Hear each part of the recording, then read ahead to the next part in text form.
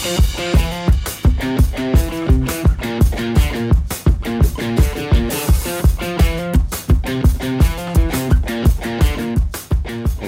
to the Reptile Gumbo Podcast. This is episode 75. So I did like a double entrance there because I was live on YouTube, but I wasn't live on my soundboard. Which, could you let me into the thing so I can comment over here? yes, but then I think it shows your face. No, I have my camera turned off. But then it shows you on the thing. Oh wait, I can do this, I think. Everybody's getting to watch us do. And then maybe I can. Nope. Can't do that. Well, All right, it's fine. We'll leave your little blank screen there. Okay. Okay. Hey, Kendra. Sorry. There's one of our sponsors. I go ahead and do our sponsor thing because I forgot to do it at the beginning of last one. So it doesn't let me comment anyway, so you can just take it off. So you're gone. We're getting you out of the stream. There we go. What is happening? I know it's technology. We're always learning. So Katie's back next week, but this week we have got Corey again filling in for Katie, and then our guest, who's actually in studio, which is technically our first in studio guest. Awesome. For Rachel Kingfield Special is Rachel, which is everyone knows as Robert's wife, but also from Powerful Exotics, right? That's the name. Yes, launching soon. Yes, coming to a theater near you. Awesome. Oh, look, Katie's in the chat. So I'm not going to do a little blurb like Katie, but if you need a good, high-quality PVC rack, then you need to contact Lone Star Reptile Racks or lsreptileracks.com. So, or come to the Slidell show this weekend in Slidell, Louisiana. That's going to be a very busy show. Corey, you've never been to that one. That's too far for you.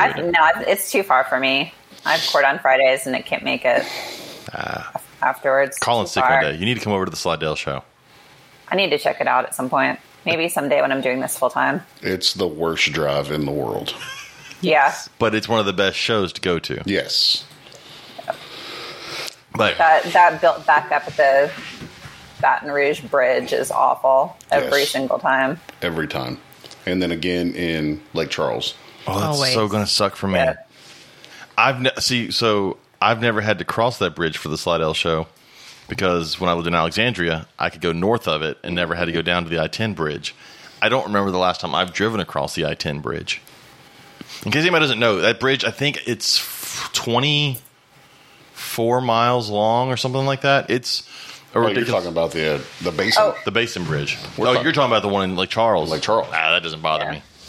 No, we're not. The bridge doesn't bother us. It's the fucking traffic at that Traffic bridge does that suck. sucks. Yeah. I hate the I-10 Basin Bridge between Baton Rouge and Lafayette because if there's an accident, you're stuck there. There's no other option. So, but if you're coming from any other direction, feel free to come to Slidell this weekend. Last time we were at Slidell, we got to see our buddies Dallas and Amanda Rua from Wiregrass Exotics. If you're in southeast Alabama, I've got to get all my states correct. I've lived in too many states now. I'm confused. Southeast Alabama, go see them at Wiregrass Exotics in Ozark, Alabama. I've got to make it out there because I want to see their hot room and all their setup and everything. Oh, Darren's talking about the Chesapeake. I've been across the Chesapeake Bay Bridge, too. I used to take summer vacations in Delaware. That bridge does suck. That's one of those weird ones where you're driving and then you disappear into the ocean. Yeah. Here's what I hate about that bridge. Here's what I hate that I know this. The bridge was built in 1951. This is the one in Lake Charles? The one in Lake Charles. It has a structural rating of 24 out of 100, and it is That's not good. It is deemed the most dangerous bridge in the country. Live I on the really edge. wish I didn't know that. Live on the edge. That's the one we can feel moving when we drive over it. No, that's the one in Baton Rouge when you're stopped in traffic on top of the bridge. Oh, that bridge is awesome. The one where you see Death Valley from the it? whole Yes. bridge just moving. Yeah, Y'all freak out too much about bridges. I don't like them. Not going to lie. We'll be fine.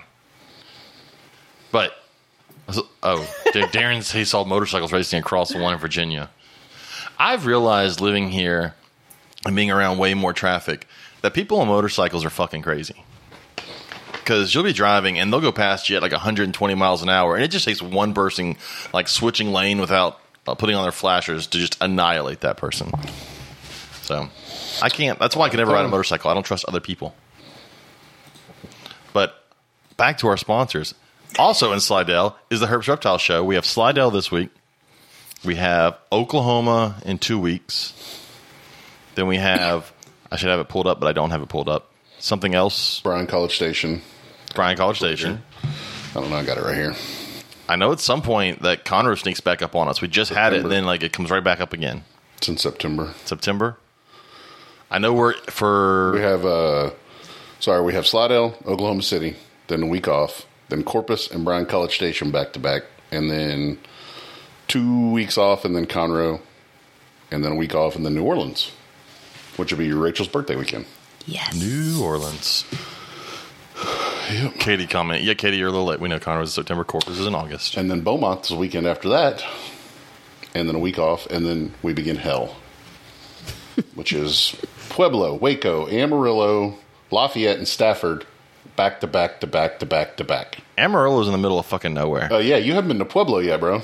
I'm not going to Pueblo. Pueblo's another 5 hours. That's during the school year. I can't make that drive. Right, yeah, lucky you. No, that Amarillo show, you drive through a bunch of nothing for like half a day. Well, so there's more going to Amarillo because when you cross the state line into New Mexico, there's nothing. Mountains. For fields. 3 hours. Then you hit Colorado and you make a right. There's a little town there. What was it, Raton? That's in New Mexico. You make a right. Mm-hmm. You cross into you go through the first town there in New Mexico and then into Colorado. And it's a bunch of nothing again for I like 2 more hours. I like all the shows that are like 3 hours away from here. Same. Yes, absolutely. I like to stick to like a 4-hour kind of radius, but I'm gonna go to Beaumont this next time. You should. That's going to be a good show. Yeah, it's a good show. It's also a really good venue. That Ford Arena or whatever. Yeah, apparently that's where it is. Apparently, the people that are buying the Ford Arena haven't paid the county. Uh-oh. And the county's like having executive session meetings talking about canceling their contract and shutting the whole thing down until they find someone to buy it. Because if one commissioner's like, they just need to write us a check for $26 million. I don't know what the problem is. Just write us a check. Like, let me go and get my I checkbook can guess out. what the problem is. Yeah. I have a feeling it starts with 26. That's the problem. Yeah. So he's like, they can worry about securing the funding later. They just need to give us a check. That's literally what this county commissioner said. I like that venue, and I like the hotel we stayed at last time, even though I booked my room there yesterday. Even though apparently Katie had a bad time with softball parents. Oh, I should start booking rooms. Parents. That's what I need to do. Yeah, if you're coming to Beaumont, get on there and click on that link that Lori put up for the Holiday Inn. It's the Hotel Motel Holiday Inn. It's nice. It's very nice. Cool. Yeah, it's got a bar downstairs. Yep. And a lobby, and Robert got to partake in last time. Yeah, Robert got drunk last time. People kept buying me drinks. Really? Oh, Robert's a lightweight, Corey. Yeah. Well, drinking. Yes. Oh, anyways, so our question this week was: do you keep reptiles with? And this came from This come from you or Robert? Kind of a combination. We were talking about it. Well, it works because it's kind of the same thing with the question. The question is: do you keep reptiles with help from your significant other? If so, how does that dynamic work out? If not, could you ever see yourself doing this? So I wanted to go over a few of our responses, and then I want to get into it with Rachel and Robert, and we'll talk about the dynamic there. I know the dynamic there, but everybody else can hear it. So that'll be interesting. But Lavissa is like one of the first ones to respond on anything we ever post, which is awesome. Awesome. She said, my husband has no interest in my reptiles, which is fine with me. He's very supportive, just not interested in them himself. In fact, that was there we go. That was only, I need to learn to read. That was the only ask. Nope, that was just typed weird. It wasn't me. That was the only ask when I got them. He didn't want to have to do anything with them. We have our separate passions and hobbies, which is important in a long-term relationship, which I agree with. Corey, what's the dynamic at is it just you? So it's almost entirely just me. Chad does but he contributes just in a very different way. So he does do food and water for the rodents, which is awesome. And he watches the 4 kids and picks up other jobs around the house so that I have time to take care of all the rodent stuff and reptile stuff. So he doesn't do a lot of hands-on stuff with it, but he frees up time so that I can spend time doing it. How is he with the snakes? he's not like afraid of them, but he's not comfortable with them. them. He doesn't want to be like, opening bins and like changing water or cleaning poop. Like that's not his thing. So, yeah. So how did that go the first time you're like, hey, we should buy snakes? And then you were like, hey, we should buy not cheap snakes. So we originally got our first ones for our kid. And then when I started getting into it, he's just like, this is absolutely freaking ridiculous. And I mean, he's not wrong. But it's been a constant negotiation. At this point, he's like, I know I'm not going to stop you. My goal is just to slow you down. You need that little voice in your head to go, hey, this may not be the right thing. Like, no, we can't spend $10,000 on a Boelen's python. I'm not buying a Boelen's. I told you. I know. I'm saying that's why he's there. He's there to help you. Yep. He helps. So that's what he does. But he's not really hands-on with the business itself. Gotcha. It'd be great if he could be a little bit as the kids grow up and all that sort of thing. But do the kids want to be involved at all? No, which sucks. I was really, really hoping. Like my 16-year-old, you'd think that a 16-year-old could be motivated by earning money, but he's just like, fuck that. What happened to the one snake you bought for a kid? Do they still have that one? Yeah, so he likes the idea of animals. He doesn't so much like the taking care of the animals portion of it. Yeah. So that snake is we still have her. She's in my racks. She bred a clutch for me. She's like way not an animal that I would otherwise have in my collection, but all the kids love her. So we're kind of stuck with her. Yeah, she's just like, I'd say she had a normal ball python, but normal ball pythons don't exist. So yeah, no, she's a Pastave. Gotcha. Yeah. Yep. Fancy. Oh, so Chris Mann. He gave the whole conversation how this went with his wife. He said, our conversation started like this. I was thinking of getting another snake. Her, not a chance, don't like them. Then he said, ever held one? She said, no. And then she said, okay, you can get one. And he told her he ordered 4 vivariums. And then fast forward 3 years, they have 30 boas. And he's away on a trip, and she's taking care of them, watering them, filling out feed charts and all that stuff. And now she's helping them and taking care of all that, which is really awesome. Cool.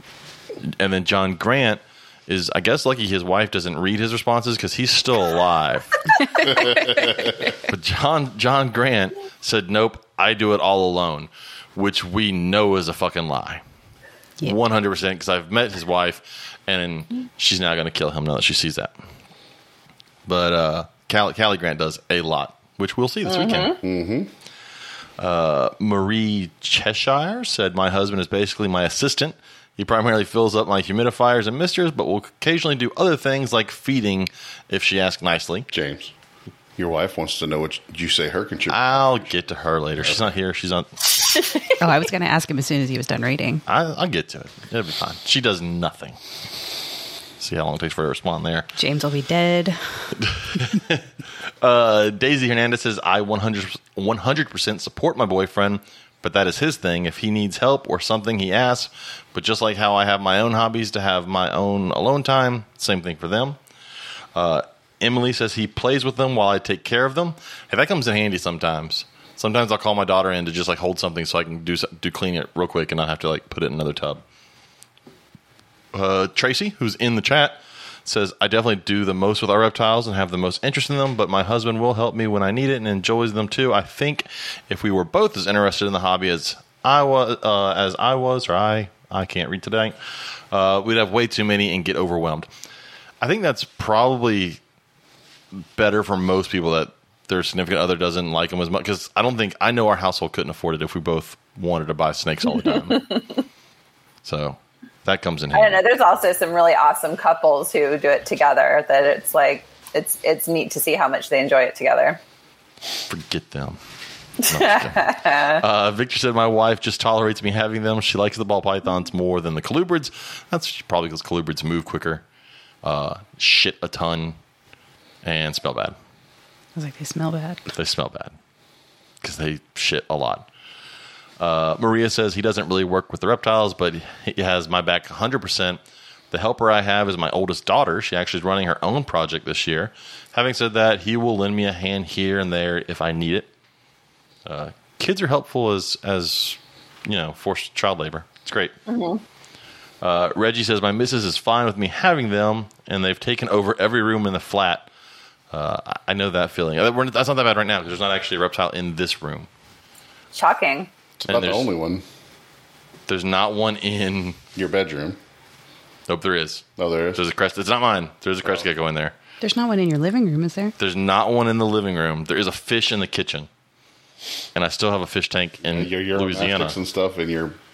Yeah, in Katie's craft room, there's a bearded dragon, a Uromastyx, little fat salamander thingies, newts. Yep. Joe's our bathrooms. No, there's an ant in my bathroom. Yeah. It's in almost every room of our house. Bill Bradley. So Bill Bradley's cheating here. I'm guessing that Catherine Lewis is Joe. No, I think that's. I don't know. I think she just. I don't know. Now I'm confused. Just too many. I'm moving on. Bill Bradley said she started out scared of snakes, which I find hilarious, and now does at least as many shows as he does every year. It's Katie. Yeah, it's both. So Bill and his wife do educational outreach shows with reptiles, and they have a lot. And they've got monitors, which is way more work than I would ever do. We're spoiled with snakes. It's very That's why I have snakes. Yeah, it's very easy just to screw it and leave for a week or two on vacation and come back and they're still there. Whereas I don't have to worry about UV lights. That's the only thing that's the biggest pain in the butt with the lizards and the tortoises is UV. I swear I hate having to deal with that. Although when I get paid, there is a new UV company out there that I plan on. Has them back in stock as of about an hour ago. I saw that. Nice. So everybody out there, if you need UV lights, look up VivTech and get you a UV light that'll last for 4 years. And it's an LED. So, Jeff said, yes, teamwork makes the dream work. That's a corny ass line. He says, because we met because of reptiles. In the beginning, it was hard getting on the same page as far as we do. I can see that being an issue. I can see a couple getting into reptiles together at the same time being much easier than two completely different people into reptiles getting together. Because I've been to other people's reptile rooms and I don't clean. We don't all do things the same. So now if you're having to live and share the same reptile room, that's got to be just a pain in the butt until you get on the same page there. Or it could cause a divorce. One of the two. Chris Sexton says wife supports the passion but doesn't like the animals. Says his daughter is his partner in the room.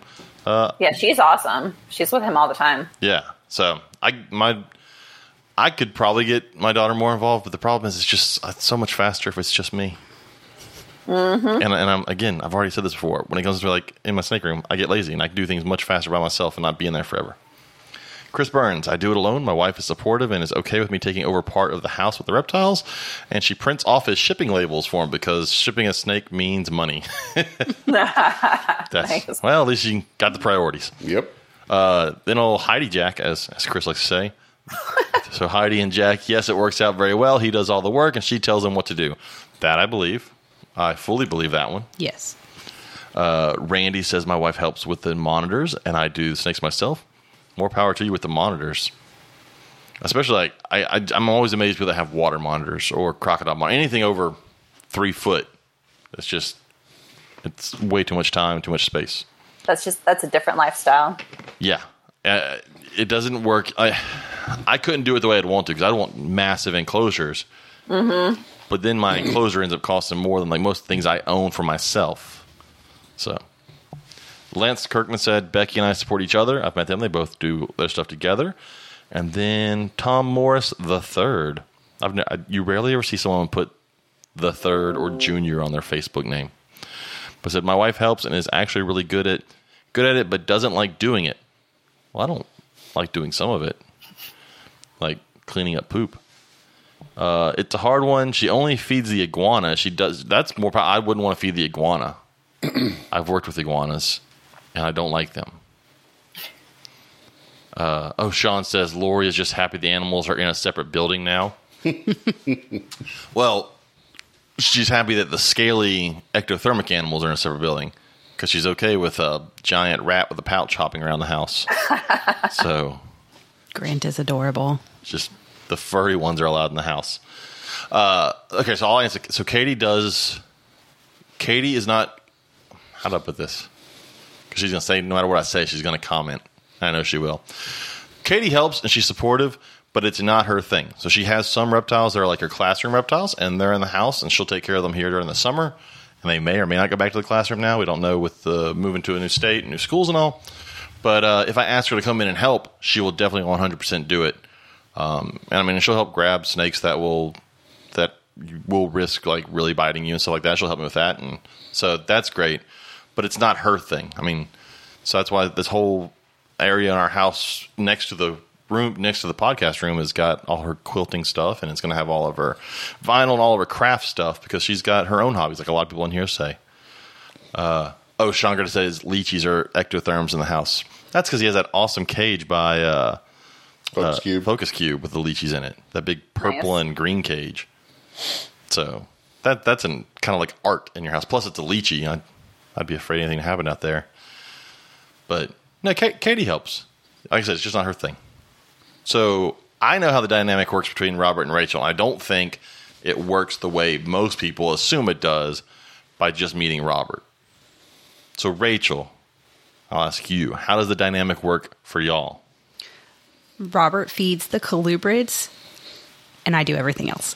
That's pretty much right. Robert half the time doesn't know what's in the snake room. No, he doesn't. If you want to talk genetics or what's the next project coming up. Talk to Logan. Yeah, or me. Logan and I love to get in genetic conversations. He's my little genetics buddy, and he helps me out in the snake room all the time. It doesn't take much for me to get him up there to do something. He's very willing. The other one, Lily, she doesn't really want to do anything with him if she doesn't have to. Yeah, but she's getting more and more into it. She has gotten more into it. She definitely likes her bearded dragons. Yeah. And she's been helping me water the snakes more. They were in Galveston last night, her and Brittany, her girlfriend, and Brittany's mom.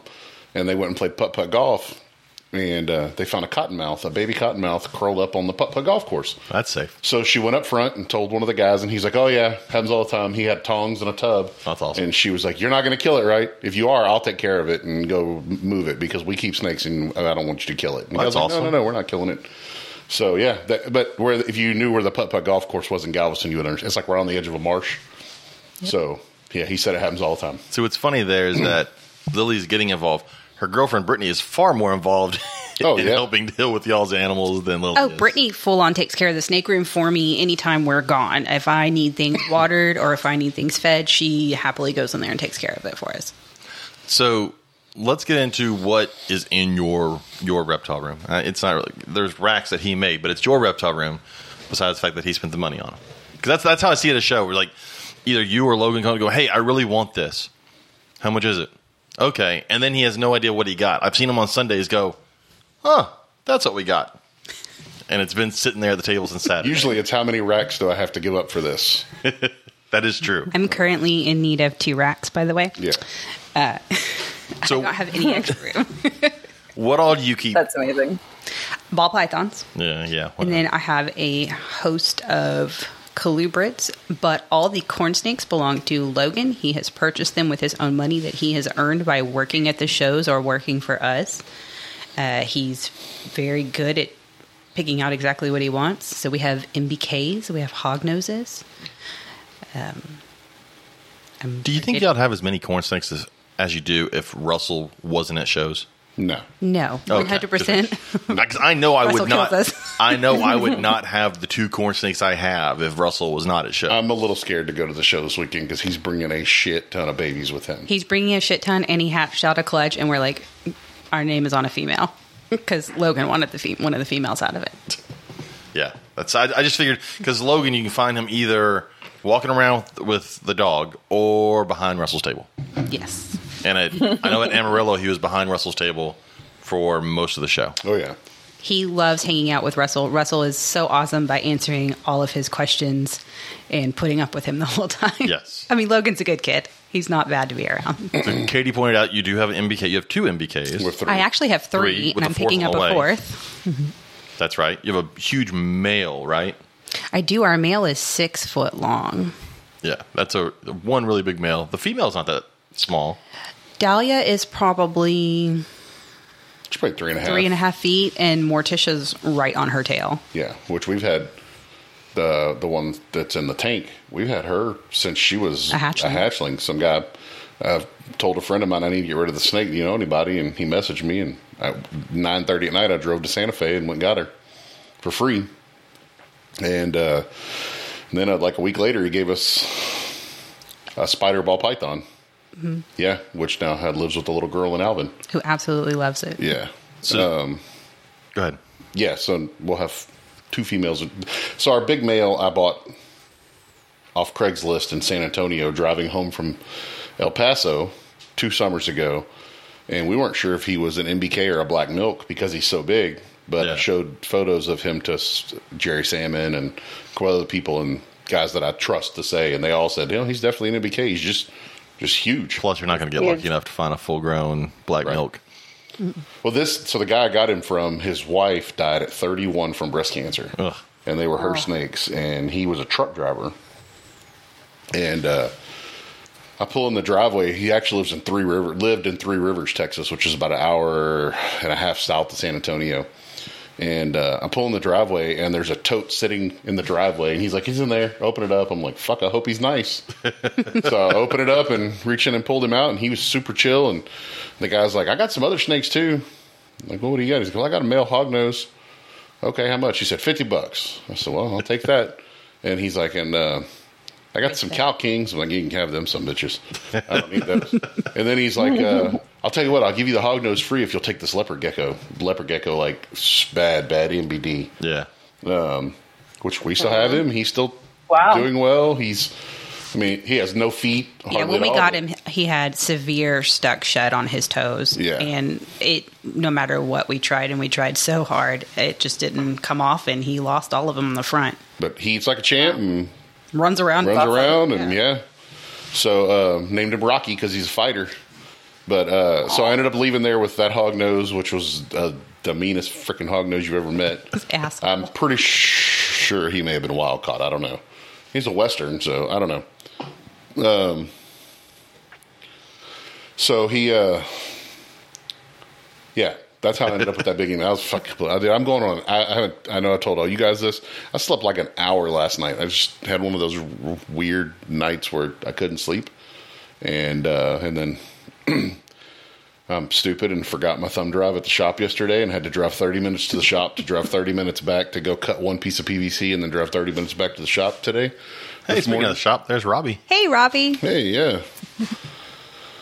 But so I may say some crazy shit tonight that may not even be English. Like, I don't even know what comes out of my mouth. Victor says he has a friend in Florida that has black milks, so hasn't bred them yet. You should get them to breed them because you don't see black milks barely anywhere, and they get so big and they're cool. But I think it's like you said, the problem is selling black milks because they start out looking like a milk snake. They start out different colors and they turn black as they get older. It's just like Corey knows. It's hard to sell somebody on what it's going to look like.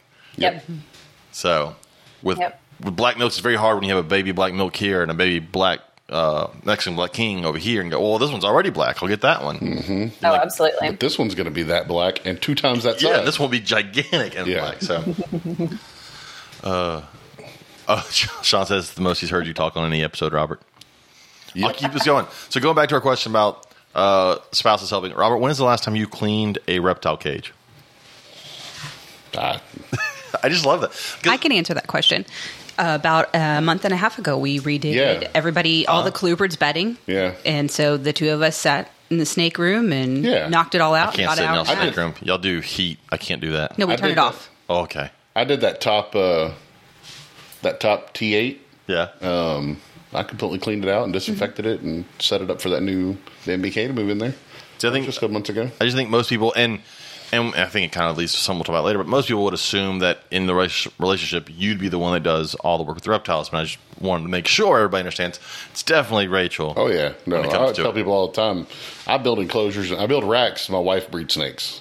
Yes. I'm just the bank. Yes. So that's why I love whenever we're at a show and she gets something, your first thing to do is pull up Morph Market and just figure out what you're going to get if you breed it. Yeah, I mean, that's not the first thing I do, but That's right. You have to hand over the money first, but then you do the morph market to see what you're going to get. But I've already mean- figured it all out by that time. everything's Yes. an investment, Yeah, man. of course you have. I look at it and I'm like, okay, You know- I can breed this year, and then in 3 years I'll get this. And You know, like last week we talked about how so many people are scared to talk about it like it's a business, like it's some kind of taboo. Yeah. But it's not. I mean, you can still love the animals and take great care of them and still treat it as a business. Absolutely. That was a post there was a post on our group page this week with the scaleless cobra, and it kind of ties into that. One person commented how horrible it was about scaleless things being bred, this and that it's only for the money, yada yada yada. I thought Blake did a pretty good job of explaining it. Yeah, it is for the money. I mean, breeding a scaleless anything's for the money because in nature that stuff doesn't work out. That's how nature is. It's, obviously I'm going to breed this so I can make money so I can buy more of something else. I agree that saying it's a business is not bad. It's when it's, and we've said it before, if someone's doing it just as a business and they're not a reptile person, they won't be doing it long. Because Corey, you're not going into your room and cleaning shit for 3 hours just Yeah, to I make am. some money. No, I'm saying just to make money. Oh, Like, yeah, no. I have much better ways. Corey's to like, make bullshit. I money. do it all the time. No. Corey's like, I have. every day. I if I was just in it for money, I have other avenues I could pursue that would require a lot less cleaning shit. yeah, selling drugs is way easier. Yeah. Just saying. Not that I know. That said, I really try to work it as if it's a business. I figure Corey's going, that said, I don't sell drugs. So True. but in that thing, the person talking about the scaleless cobra argued how horrible it was that they keep doing this, and Blake said, "Look, it's the same thing as someone selling hairless cats or selling hairless dogs. The scaleless cobra it's the same thing, and in nature, they are in captivity where they're being born and being bred, cat and raised, and all that. They're doing just fine. They're growing to old ages.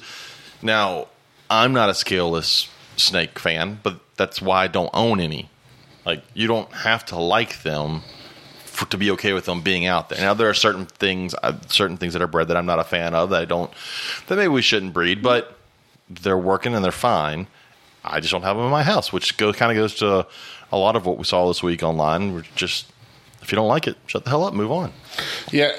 And, every time I see the comment where someone says the scaleless snakes don't have their natural protection that the other snakes had, people who actually keep scaleless snakes laugh at that when they see it. It's never said by anybody who's ever had a scaleless animal because you don't treat them any differently. People think that they're just like this soft thing, and if you accidentally touch them, you're going to cut them. It's not like that at all. It's just like your skin. Well, and I love they don't have the natural. They're not in nature. Right. Nothing we do is natural. Right. And when people want to talk about give me a second. Y'all talk. I'm going to find this post because there were some we things have in it. 2 scaleless corn snakes. Yeah. Currently, they're pretty damn cool. I like them. Do you guys have to do anything different with their husbandry? Nope, nothing at all. They Nothing. live on aspen just like anybody else, and if there was a bad shed, we'd do the same thing we would do for any other snake in our reptile room. Yeah, our little female scaleless corn shed everything but like right behind her head a couple weeks ago, and she was dragging the entire shed around. And well, I opened her up and I gave her water. I filled up her water, and she didn't move, and I thought that was weird. She was just like looking at me, and I closed it up and I went about my business, and I was like, something wasn't right. And I opened it up, and she's still sitting in the same spot.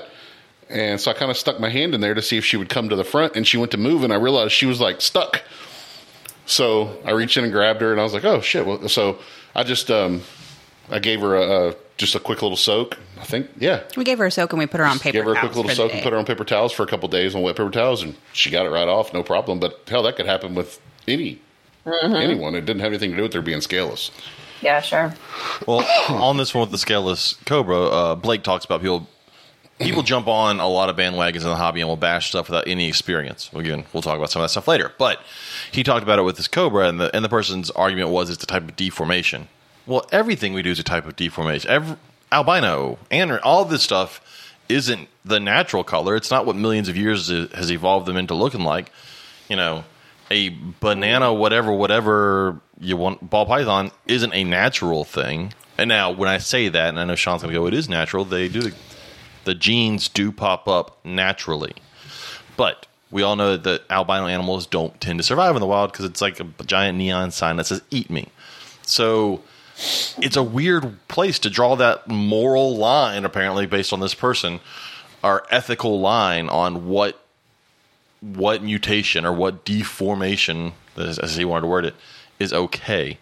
But as far as the scaleless stuff, I know like the scaleless ball pythons, you have to keep them a little different from what I hear. Just like so shedding is an issue sometimes, but that doesn't change their life. Like they're still fine, and I've seen people with them, and they still do okay, and all that. JT says he wants a scaleless sulcata. As long as it's not a scuteless sulcata, will be good. Right. Oof. That would be horrifying. Now, the person that was talking with Blake on there is actually a friend of mine, and he's a great keeper. He keeps venomous. He admins a couple of the groups. Great guy. Just he looks at things differently. And that's my thing, though. Is if you don't like them, no one's putting it in your collection. Right. You're good. Just keep going on, take care of your collection.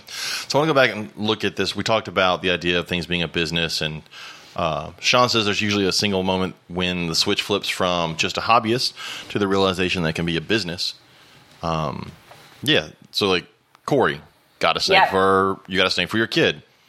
And then fast forward now, it is now a business. Yes. What was that moment? What was the thing for you that said, all right, I'm going to go do this? So I don't know. I actually don't know of I can't identify a moment. It's kind of been a slow progression. Not slow. It's been pretty fast for me. Let's say it's been pretty fast for you. Yeah, no. But it's been, it hasn't just been all of a sudden overnight. I went from just, having a few animals to, I kind of pretty early on when I got into it, into it with an eye of it would be cool to make some of these someday. And so I started paying more attention to, looking at things like recessive projects and that kind of thing. And so I don't know. It was pretty quick that I realized I wanted to breed. And then once I've run businesses before. And so I think my brain just kind of turned that pretty easily into, I could be more organized about how I do this, and went that direction. Well, our buddy John Grant said the moment he walked into his barn and realized he had 435 snakes was when he realized it needed to be yes, either it needs to be a business or you have a problem. So that's or you need an intervention. Yes. I was trying to read what... Sean was talking about the scaleless and different mutations. If it's not something that hinders their quality of life or a fatal gene, who cares? I agree. Yeah. You don't have to own it. But... Yeah, Rachel, how about you? How did you get into this, and when did you kind of decide you wanted to do this a little bit more seriously? So I've always liked snakes. It's never been something that I didn't want. Robert was the one who didn't want to have anything to do with it. And I had tried a few times and was always shut down. And then I get a call one day when he's in El Paso saying, hey, guess what? I just bought a hognose. I was like, when you get back, I get a ball python. And that was 2 years ago I got my first ball python. And it's over 100. We've got about 100 reptiles right now. That's awesome. Yeah, I had a customer. Sean said he came home one day from work and Lori said, hey, let's go buy this entire collection. I had a customer today that he's bought some racks from me. He bought 47. His first purchase was 47 snakes, one of which was a gravid hurricane. Oh, my. Female. Wow. And he already has the baby. He bought the clutch 3 months ago and has babies already. Wow. Bought the whole Hurricane Het Ultramel. Holy cow. Yeah. So you would talk about some pretty snakes. See, I feel like I'm the odd one here. I've kept snakes for almost 20 years, and I've got a business name, but it's not a business. I mean, it's 100% a hobby.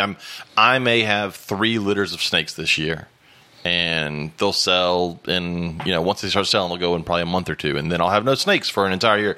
So I get those emails from people because they saw that I sold a Sambo, and they go, hey, do you have Sambos? And it's 3 months down the line. I'm like, no, I don't. I have 2 or 3 litters of Sambos a year. Hopefully our Sambos can breed next year. The ones we have. I don't have aspirations of my breeding being a business because it's just not for me. I get it for you want it to be your business, and I enjoy going to the shows, and so I breed enough snakes to afford me the ability to go do reptile shows and hang out with everybody. And now living here near Robert, I can go to reptile shows and help sell reptile racks and hang out with everybody. And so for me, it's 100% a hobby.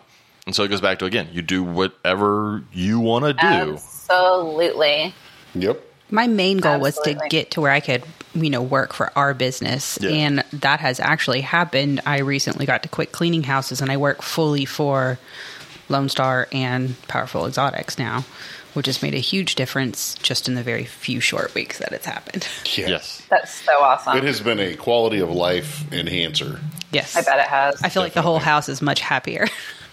Sean Gray said he went from 10 geckos to 200 overnight and then was producing nearly 1,000 babies a year. Holy shit. That's a lot of fucking lizards. It is. That now I know he does not do that anymore because he doesn't have the time. But that just I would get burnt out. That's my only problem. Like I hear about some of these large numbers of litters or clutches or whatever people are having. I know myself. I would get burnt out having that many babies to have to take care of on top of the animals I would need to be able to produce that many babies. Sean said he always said if we broke even at the end of the year, they're happy. And see that to me doesn't mean it can be a business though, because you're not aiming to neither one of you, any of y'all are aiming to break even at the end of the year. No, No. not anymore. And so I think that's when you realize that you're doing it more as a hobby. Now, Sean was just doing it on a very large hobby scale that happened to pay and they broke even. But, like JT now has moved into his second location for a pet store. I think and is it third? Is it your third or second, JT? Either way, Yeah. he's grown, and that's in a very short amount of time, and he's done an amazing job and turned that into a very, very good business. So, yeah, it just all depends, I don't think it being a business is bad. Oh, yeah, Sean says they were both working at the same time, Wow. too. Yeah, unfortunately... That sounds like a lot. Well, unfortunately, a lot of people have a job. They want to make this a business. They go out and they buy an entire collection after only having one or two snakes. And then that burns them out and they leave the hobby for good. And then they're selling that collection again to somebody else. Whereas if they just would have kept a handful of snakes, they'd have done that forever. I feel like 18 months is a big pressure point where you see a lot of people start exiting who went in heavy.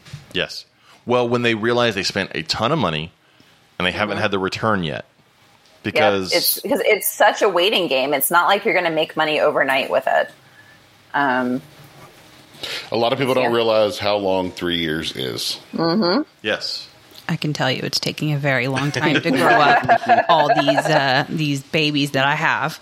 I've got cool stuff growing up, and it'll be nice to see what they can produce here in a couple more years. And that's where it's not wrong for it to be a business, because the only way you're staying in this and raising a baby for 3, 4, 5 years to breed it is if you enjoy it. Because those people that get them, I did the 15 minutes of lame on Snakes and the Fat Man the other day, and I was talking to Chris, and he always asked the question at the very beginning of those 15 minutes of lame, why should someone buy from you? And the one that always gets me, and I told him this, was when people always, well, I have quality. I was like, that's a bullshit answer. Because I've seen so many people in this hobby who are just buying adults from someone else when that adult wasn't enough quality for that person to keep breeding. So don't give me, if you have quality, you went out and you bought the best babies you could find and you raised them up. Now don't get me wrong, there are definitely situations where people look into having very high quality adults. But that is not the overwhelming majority of people. They want instant satisfaction, so they're buying cheap ass adults at low quality.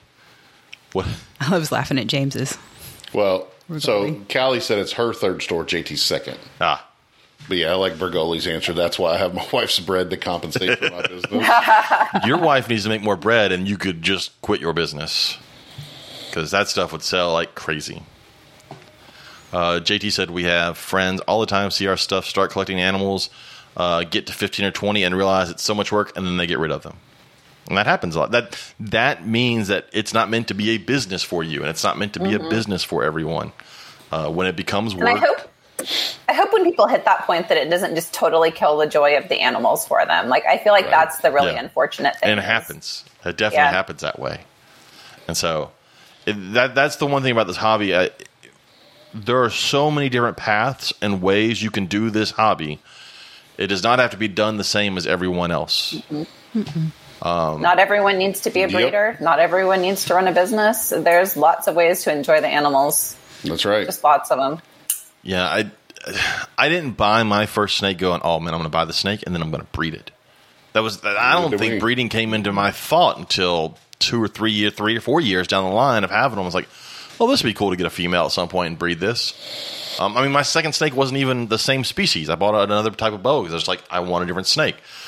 But so many people walk into a reptile show, and all of us see it because we're at reptile shows on a regular basis. They walk in going, I'm going to do this. And then they just jump in, and I'm like, you haven't kept anything. You'll watch them come in, and they'll buy 5 ball pythons. And those are the first 5 ball pythons they've ever owned. They don't know anything about them, where they come from, the care it takes, how to actually take care of it. Because you'll watch them go, well, I need to feed it twice a week, right? Like, no, don't do that. Yikes. You know, or I need a heat rock. No, don't do that. You know, so it's one of those hobbies that I wish people would take slower more often than not.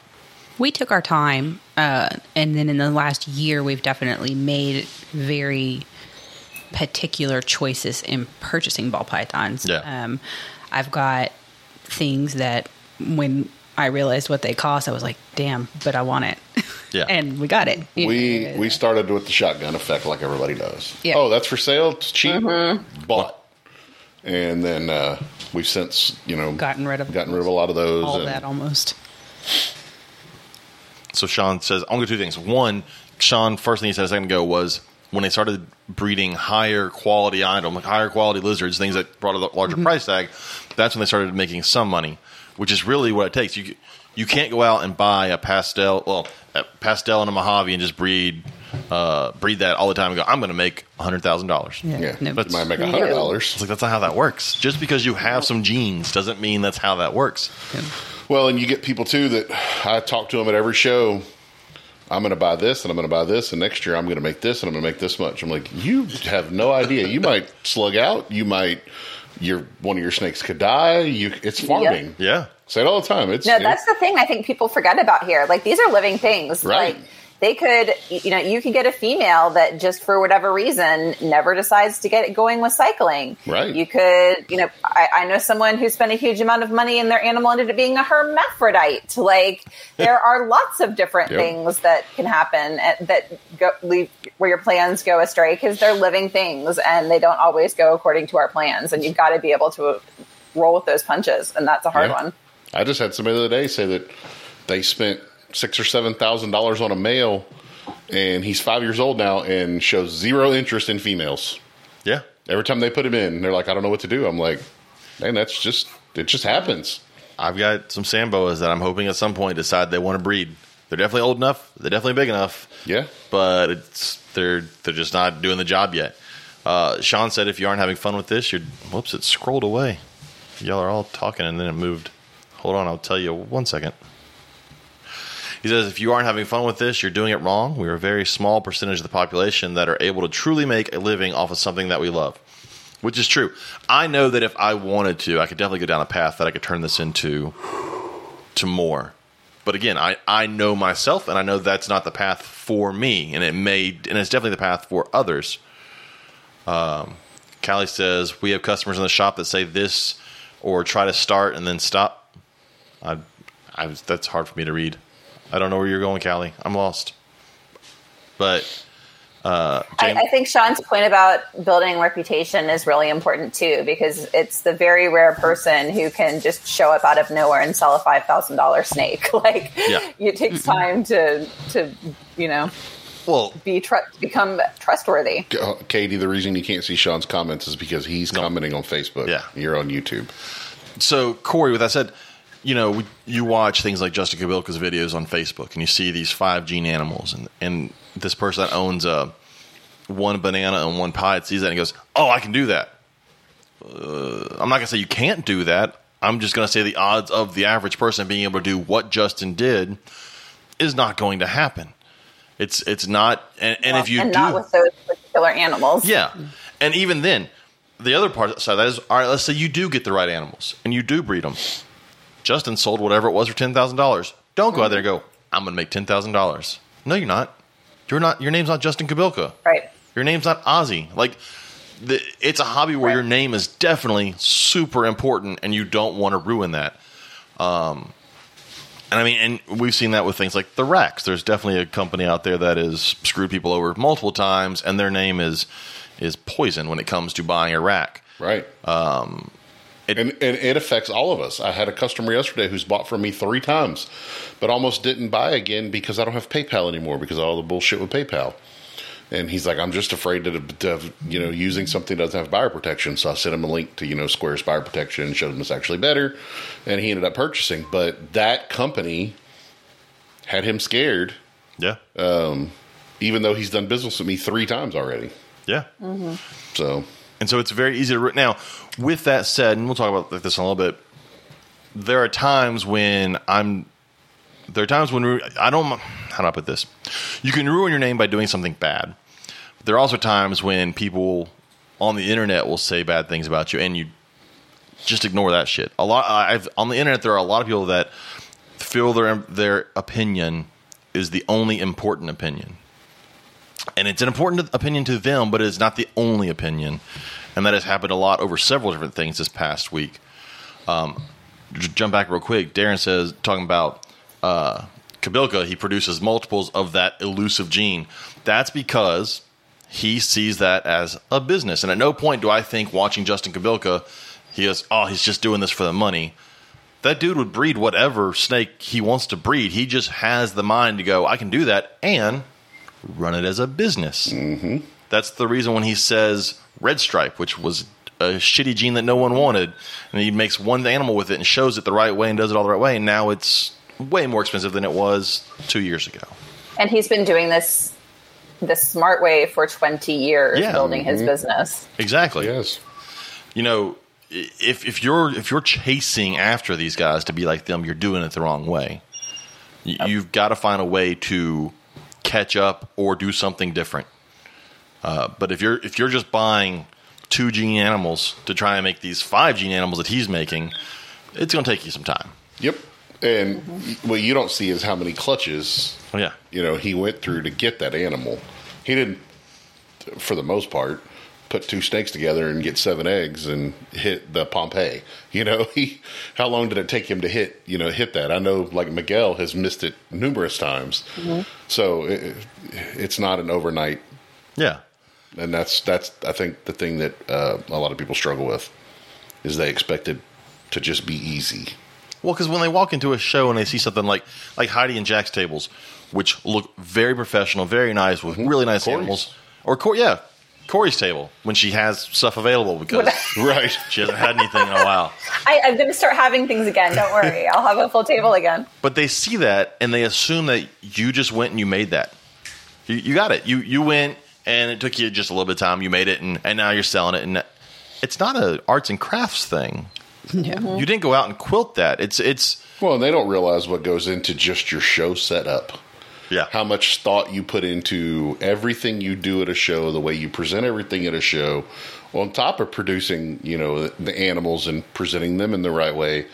People don't realize that. They think they can just show up to a show and throw some not knocking anybody, because some people do that very successfully. But there's a difference. You can show and just throw deli cups on the table, but you still have to have something decent in those. You're not putting cups. A $5,000 snake in a deli cup. And even if you did, you've got to be able to present it right. Like it's we've seen enough people at shows. I guess it's if you go to Herp shows, you don't see that often, but go to some of the other shows, you'll definitely see the way not to. Like when you walk in, there's no tablecloth and it's some dirty 10-gallon tanks, and the animal's just thrown in there, and they're going to give it to you in a to-go order thing for McDonald's or whatever. Like they're doing it the wrong way. So, but they assume that they're going to make millions. So that just drives it. Well, and talking about you don't just make your own thing. There was a thing on the internet this week where someone was talking about, it was with Travis, and they were talking about albino, I think it was. Albino gray bands. Albino gray bands. And the guy said that it was basically man-made. Yeah. That the albino was a man-made thing. Right. I'm like, that's not how that works. Yeah. Someone didn't pass high school biology, and now they're trying to explain genetics to a geneticist. No one's in a lab inventing Right. snake genes. Yeah, Travis said if it was they man-made, I would know about it. I was like, man, I have been making albinos the wrong way for years. Right.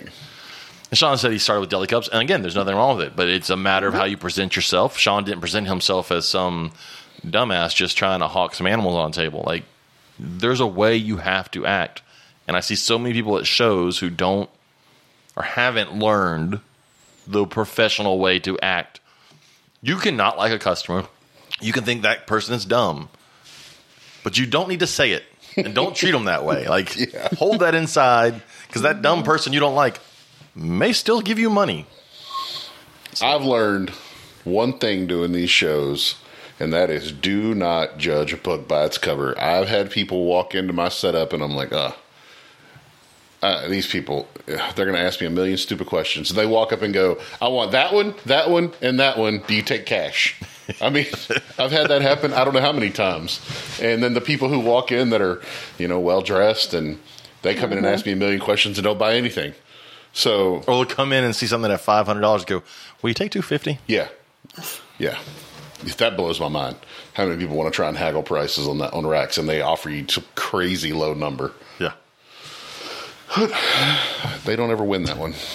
So Makes you cringe. So one thing I do want to talk about this week, and we're going to let Corey have an off minute while we talk about this. Yeah.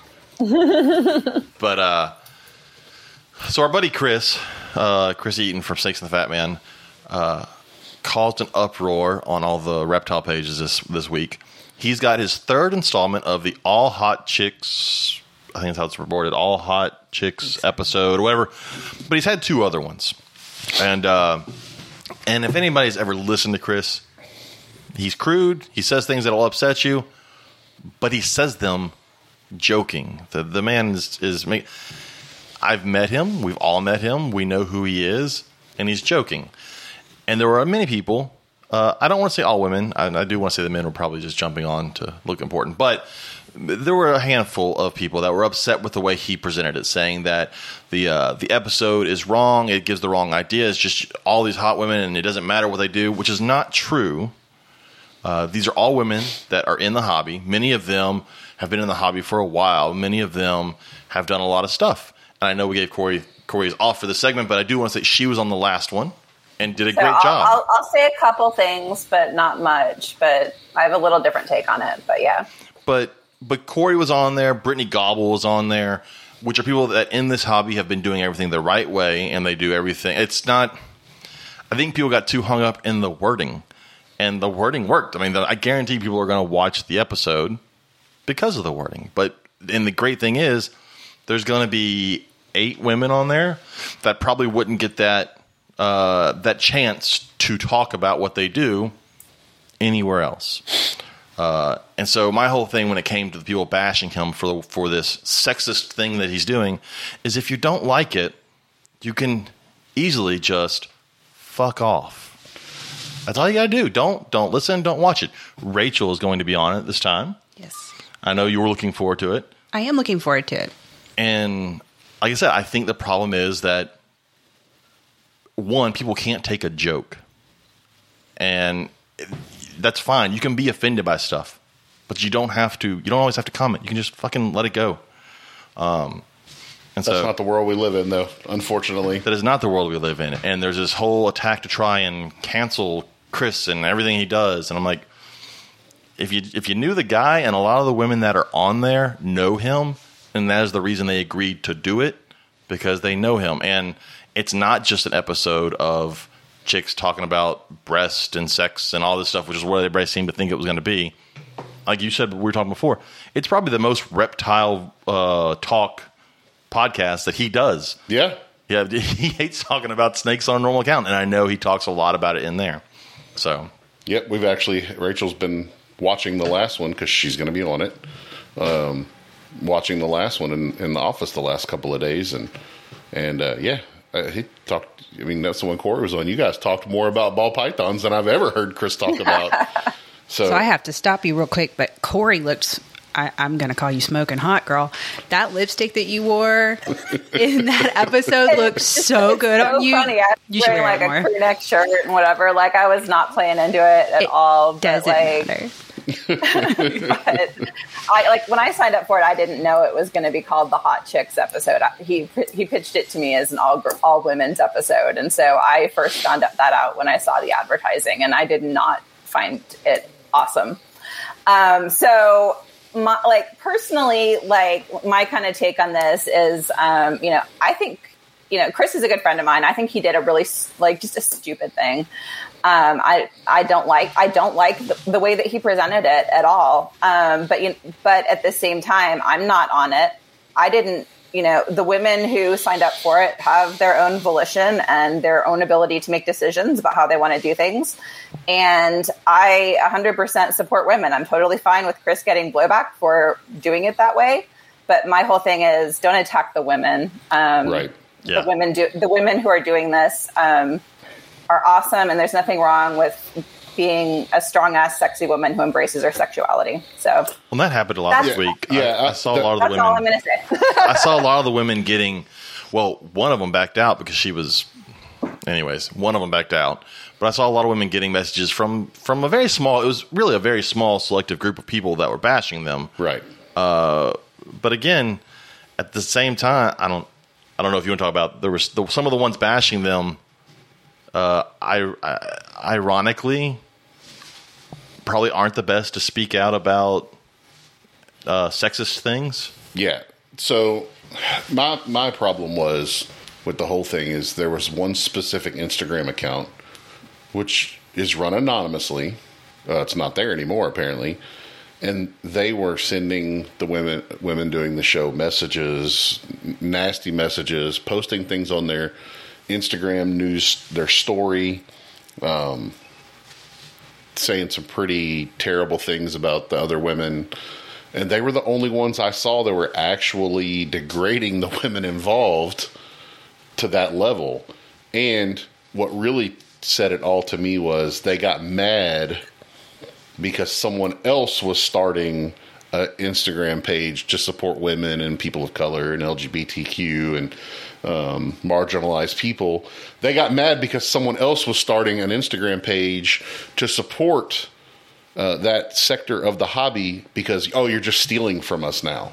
That told me everything I needed to know about them, that they were full of shit, that they didn't care. They don't care about, like they say they do, they just care about being the loudest voice. Well, look, and I won't say any names, but there was one who had an issue with it being sexist, but at the same time, she has an OnlyFans where she sells pictures of her asshole.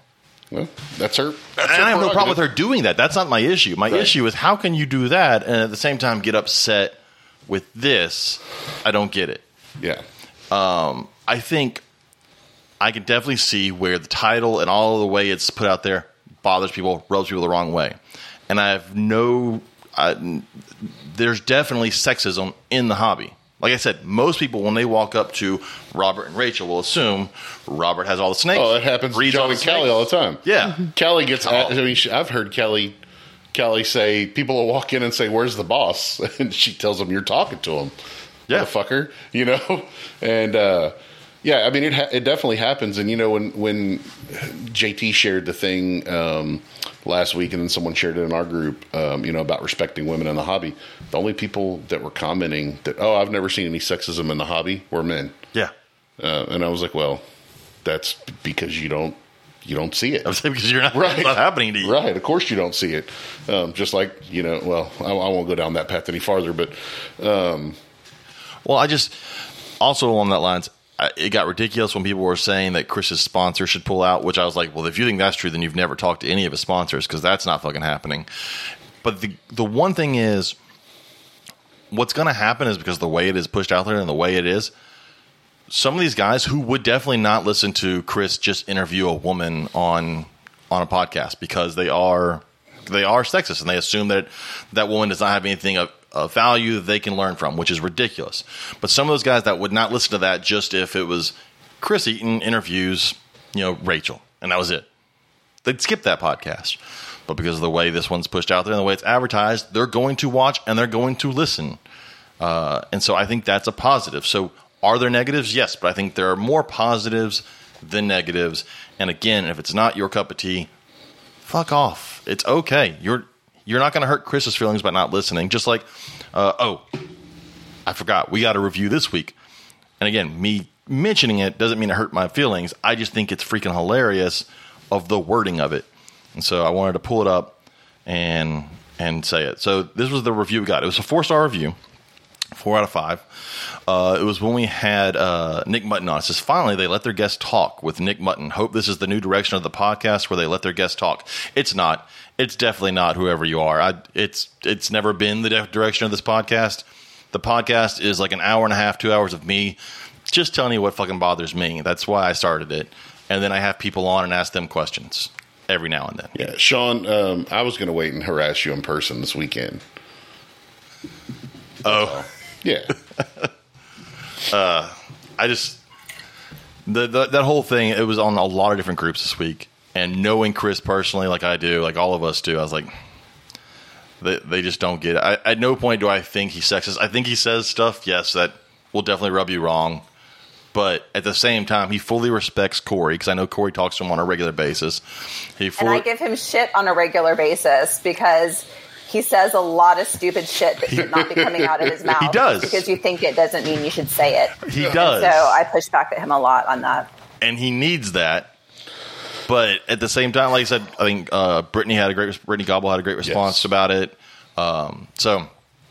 Yeah, I was actually about to pull up Brittany's response. You can't read that thing. That is it's too long. Yeah, we don't have all night. You know, Chris will be the first one to tell you he's an asshole. Oh, yeah. And he will tell you that he will say off-colored things. It's Chris, and that's who he is, and you can take it or leave it however you want. My personal experience with Chris is he's never been anything but respectful to me, and I love joking around and having great banter with him. So I just think people get people like being offended. There are some people out there who like being offended so that they can argue. And I'm not saying you shouldn't be offended by things. I'm just saying that when it's something like that, where it's just definitely purely a joke and it's not hurting a damn person, just chill the fuck off. I think everybody, including us, have a narrow worldview. We see what's in front of us. And the internet and Facebook has allowed us to project our voice out there and think that everyone should care what we have to say. And one thing I hate to say it, but before COVID, I had certain political views and certain ways that I viewed the world that were set in stone.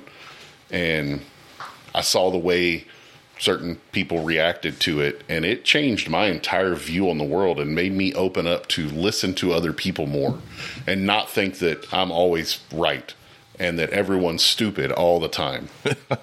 There are a lot of fucking stupid people. There are a lot of stupid people. Made my life a lot easier. But yeah, I mean, I quit arguing with people on the internet so much because you know what? Nobody wins. No. You're not going to change anybody's mind. How many people went and changed who they voted for because they argued with some random stranger on the internet? Nobody. Me. No, that's right. Not true. So, it's just, it's not effective advocacy generally.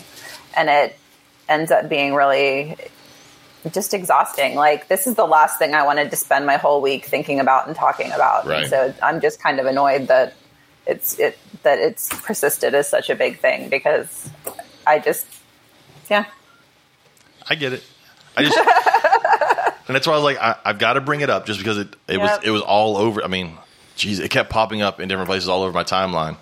But I don't know. I just, like we said earlier, there's a million different ways you can keep things in this hobby and do things in this hobby and either make it a job or make it whatever. Nowadays, there are so many different resources or things you can go listen to, podcasts and YouTubes and all that.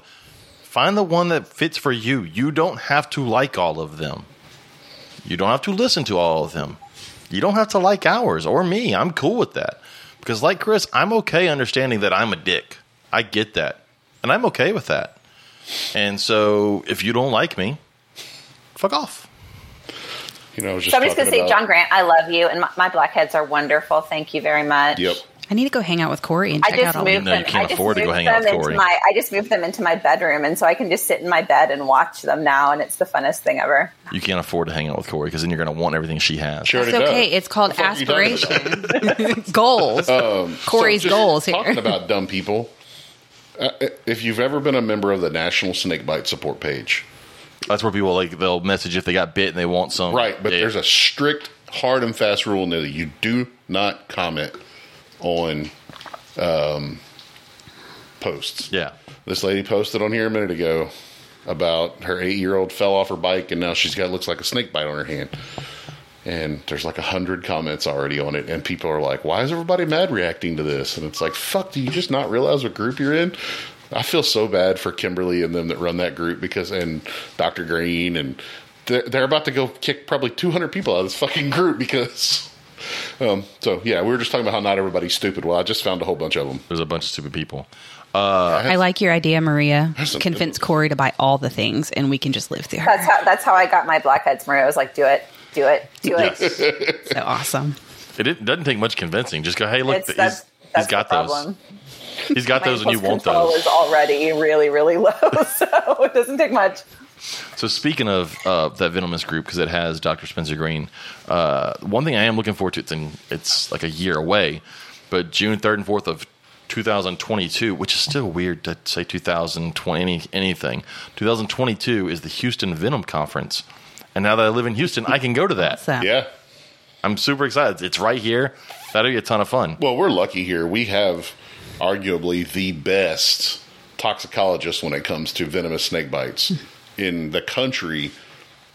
20 minutes from here at HCA Kingwood. He used to be 10 minutes from here at Ben Taub, but now he's, maybe 30 minutes at HCA Kingwood. Yeah. If we're around Herpin and I get bitten, just start fucking driving up 59 because we're going to Kingwood. I love some of the comments on that group because someone will get bitten, they'll go to the go to a hospital, and then they'll comment on there what happened, and he'll be like, look, this is where I'm at. If you can get here, I'll treat you. Yeah. And so And he'll never say a bad word about another hospital. He'll just say, I wouldn't go there.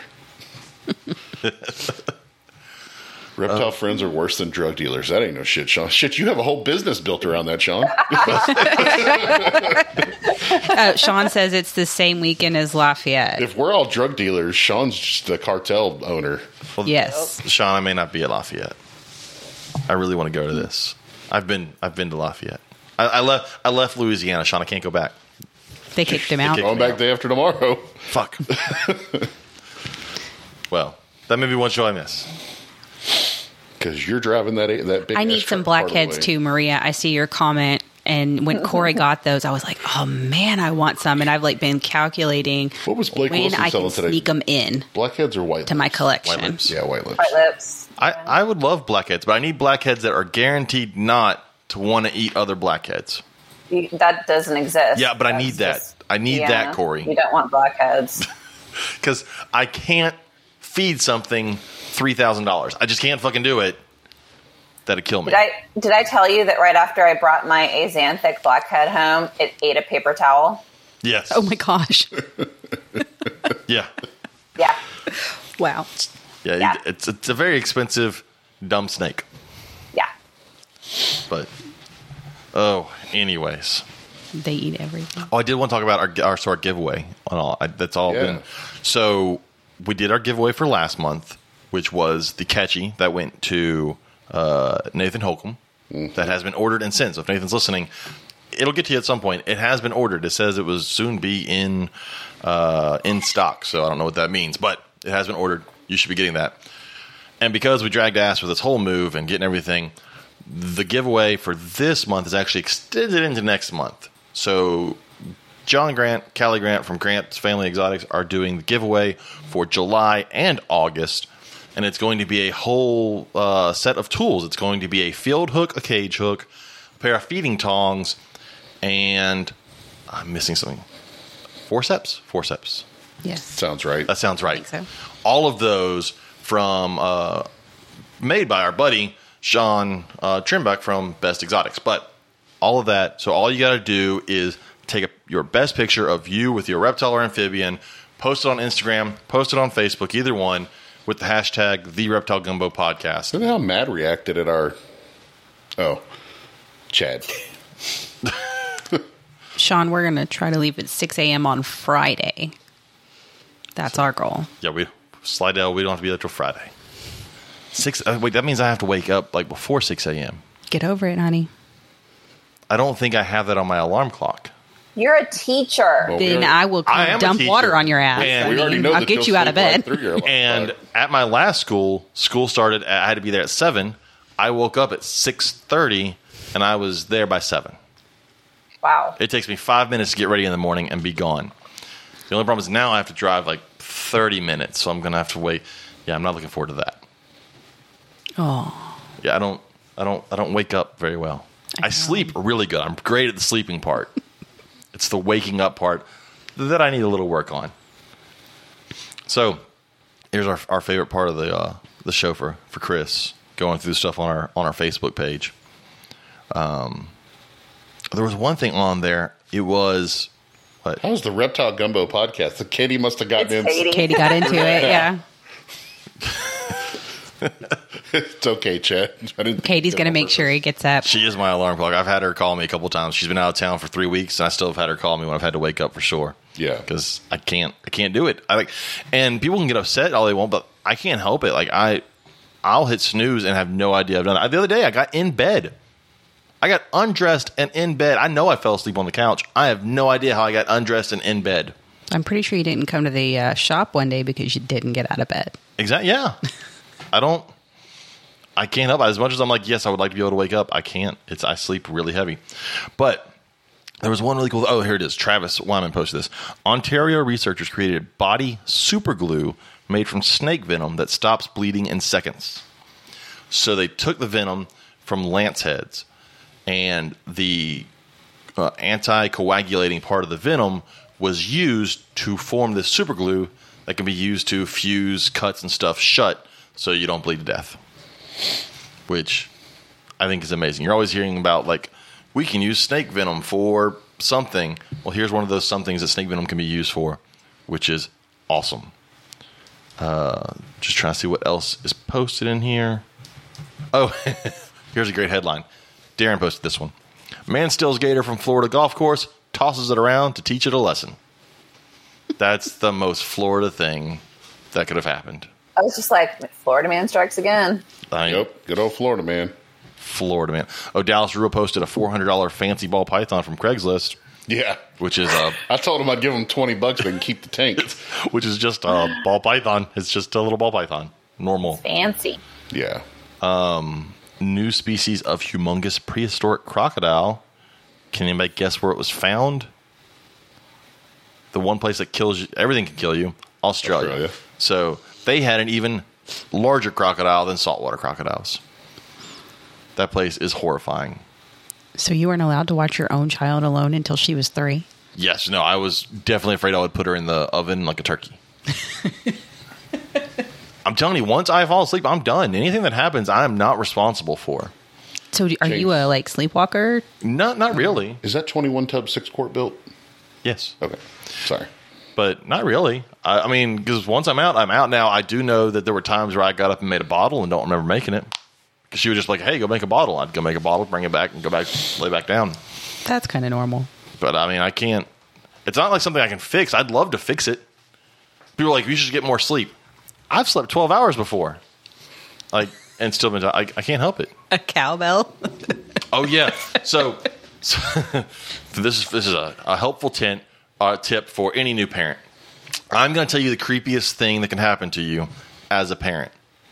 You wake up to your child standing over you, just staring at you. Oh. The creepiest fucking Yes. thing. And it's going to happen. I guarantee. If you have a kid, it's going to happen. If it doesn't happen, you slept through it.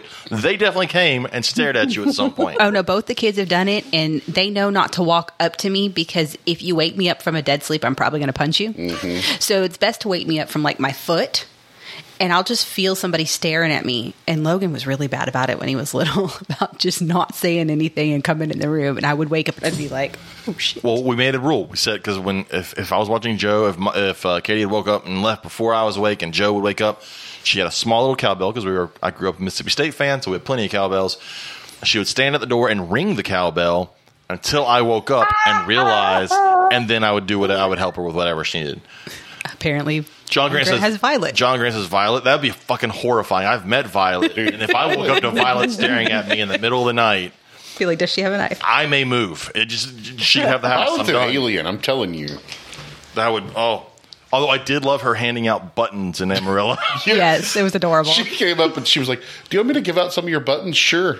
And she was like, "Here's a button. Go buy a rack." And she was like, It was cute. She just walked around handing out buttons to people. It was awesome. That's cool. Yes. Oh, yeah.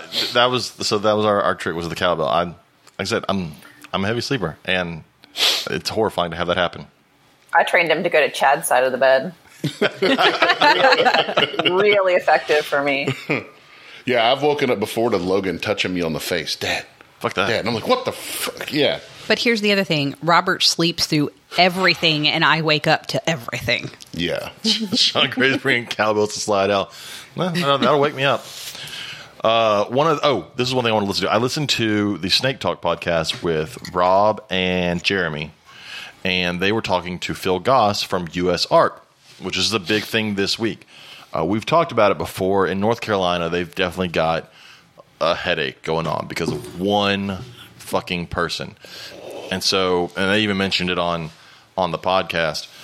You'll sometimes hear people talk about how one person can't affect the hobby. That's fucking bullshit for anybody that lives in North Carolina. Mm-hmm. One dude is about to make it impossible for them to own stuff.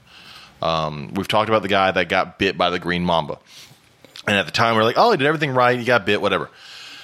And then come to find out later on, he had a spitting cobra that got loose months before that, survived winter, and then got found, which in North Carolina, he never called anybody to tell him that it got loose. And that is part of that. There is a law in place for dealing with venomous in the state. They have a law in place that works fine for people who follow laws. And so that's the problem. Making more laws doesn't cause people to follow them. It's just more laws. This kid already broke them, so obviously making more laws isn't going to change anything. So now there is a town hall meeting tomorrow, Thursday. So if you're listening to this live, you can go on our Facebook page, on our group page, and you can see I posted it, that you can log into a live Zoom call for this meeting. Now, you're probably going to hear a lot of stuff that upsets you because they're probably going to really push to get rid of it. They're actually lumping us in with big cats. They're going to try and pass some big cat regulations along with venomous snakes. And it's definitely not far behind that before they throw in large constrictors. And as some of us know, like myself who's gotten a ticket, the definition of large constrictor is very vast. Yeah. Just so you know, in a certain state to the east of Texas, a diamond python counts as a large constrictor. And if you sell one, you have to get a court-appointed attorney. Yeah. Yes, you do.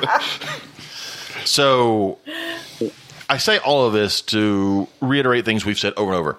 Go to US Ark, join US Ark, and even if, like Phil Goss said, even if you can't afford the money, sign up for the newsletter.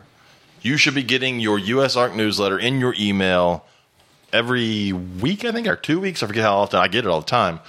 But it not only that, go to those things, send the emails to the senators or congressmen or whatever who they tell you to contact. Go ahead and make the phone calls if you can. Because as much as one person can fuck it up for everybody, it's going to take everyone to fix it because of that one person that fucked it up for everybody. Yep. Sean Gray, I'll share the newsletter. Everybody else should share it. Who had the stat the other day? I think it's like 7-point-something million people. I think it was JT. Sean can probably quote it. It was like 7 point whatever million people own reptiles, and it's like 1% of that have joined US Ark or something like that. It's a ridiculous number. I will say that my subscription did actually expire the other day. I'm waiting till payday, and I'm going to go ahead and renew my year-long subscription again. So I realized yesterday that I was a member, but Rachel was not. Yes, so I'm now a member. We fixed that right then. 1.7. So Sean says 1.7% of people that own reptiles in the United States are actually members of US Ark. That's a horrifying number, because if you think about that, even if you could get half, you could get 3.5 million people to join US Ark, and they all gave their $40 a year. Imagine the power we'd have over these things when PETA comes along to try and shut us down. Yeah. So it's vitally important that you're sharing anything from US Ark. There's a million reptile groups, and obviously we're not in all of them. Share that stuff to them. HSUS budget, the Humane Society of the United States, which is one of our biggest enemies. I hate to say it like that, but they are. Their budget was $160 million last year. $160 million. And they have $191 million in assets. And they kill a lot of dogs. Well, that's PETA that does that. They do too. A humane society doesn't own or run one shelter. So PETA's latest profound, so I used to regulate the nonprofit sector in my former job, and the animal charities, which we would lump Humane Society US and PETA into, were like the most well-funded machines of anything out there.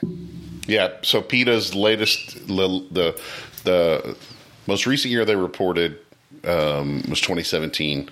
They had $19.8 million in assets and $44.6 million in revenue.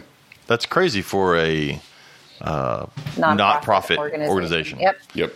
That's like when you see those giant mega churches. It's really crazy for a thing that never pays taxes. Yeah, that's a whole nother discussion. But PETA, so again, 1.7, we said there were 7 million people that own reptiles. If we could just get 1 million, that's $40 million. U.S. ARC's total revenue last year was $362,178. That's sickening. Yeah, I'm seriously. looking at their... You pay $40, you get a year-long membership and a T-shirt. Or you do the $5 a month, and they just take $5 a month out of your account, which is one less cheeseburger a month. You'll be okay. But like Phil Goss says, you're buying insurance. Yeah. I have homeowners insurance. So I hope my house never burns down. When I was a police officer, we had an organization called, holy crap, it just went out of my mind. TMPA, Texas Municipal Police Officers Association. Mm-hmm. It was $26 a month, came straight out of my paycheck, but they would have if you had a critical incident, officer involved shooting, whatever, they would have an attorney on scene within an hour, and they would cover up to the first $1 million of your legal fees on anything involving work. And it was the biggest, it was so nice having that insurance policy there. We could have that too. We could easily have that too. Yeah. If people would just, but you know what? You can't even get people to buy quality thermostats. So that is true. It's that's a whole other can of worms. Anyway, that is true. You can get someone to go buy a $3,000 snake, but when you ask them to send in $5 a month so that they can make sure that $3,000 snake never gets taken away from them, right? You're asking. And Sean's right. This is why it's so important for people vending at shows to do their customers right. We need new hobbyists in the reptile community keep building to fight these animal rights groups. Yes. If you fuck them over, they'll never come back. And that is 100% true. Yeah. I mean, our first reptile show we went to was not a herp show. Oh, my God. And we had... How was that, Rachel? We ended up finding someone that we bought a snake from that turned out to be really great. They're no longer breeding anymore. But we dealt with a couple of people that were just dicks. And some of the stuff we saw on the tables was horrifying. Atrocious. And then we went to a herp show and we're like, oh, this is what it can be like. Yeah. Okay, we're never going to that shithole again.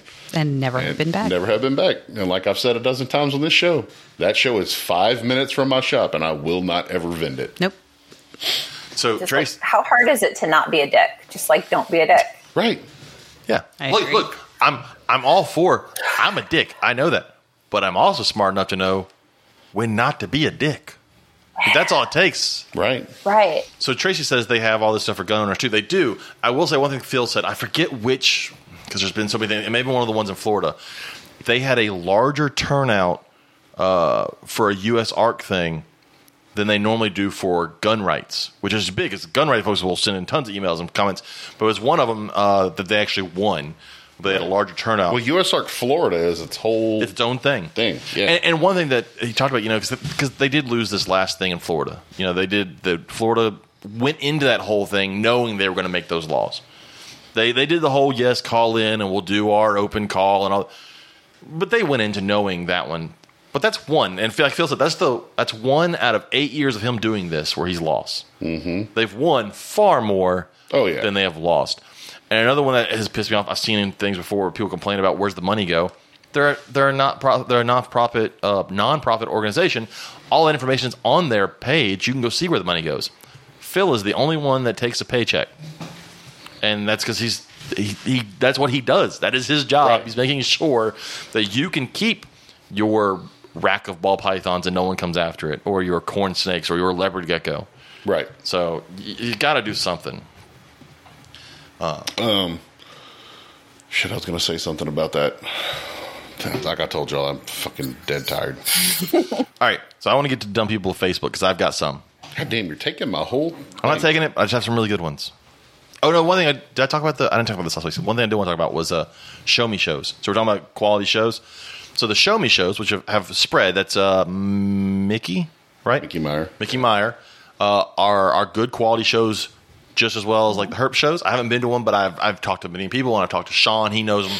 They're good quality shows. One step they have taken that I really like is they will no longer allow the sale of alligators at any of their shows, which is obviously living in certain places down here. Yeah, we can't sell them. We can't sell them anyways. So. But definitely in like Pennsylvania. But as much as I love alligators, as much as I want one as a pet, I know that no one should be able to walk in and buy a baby alligator.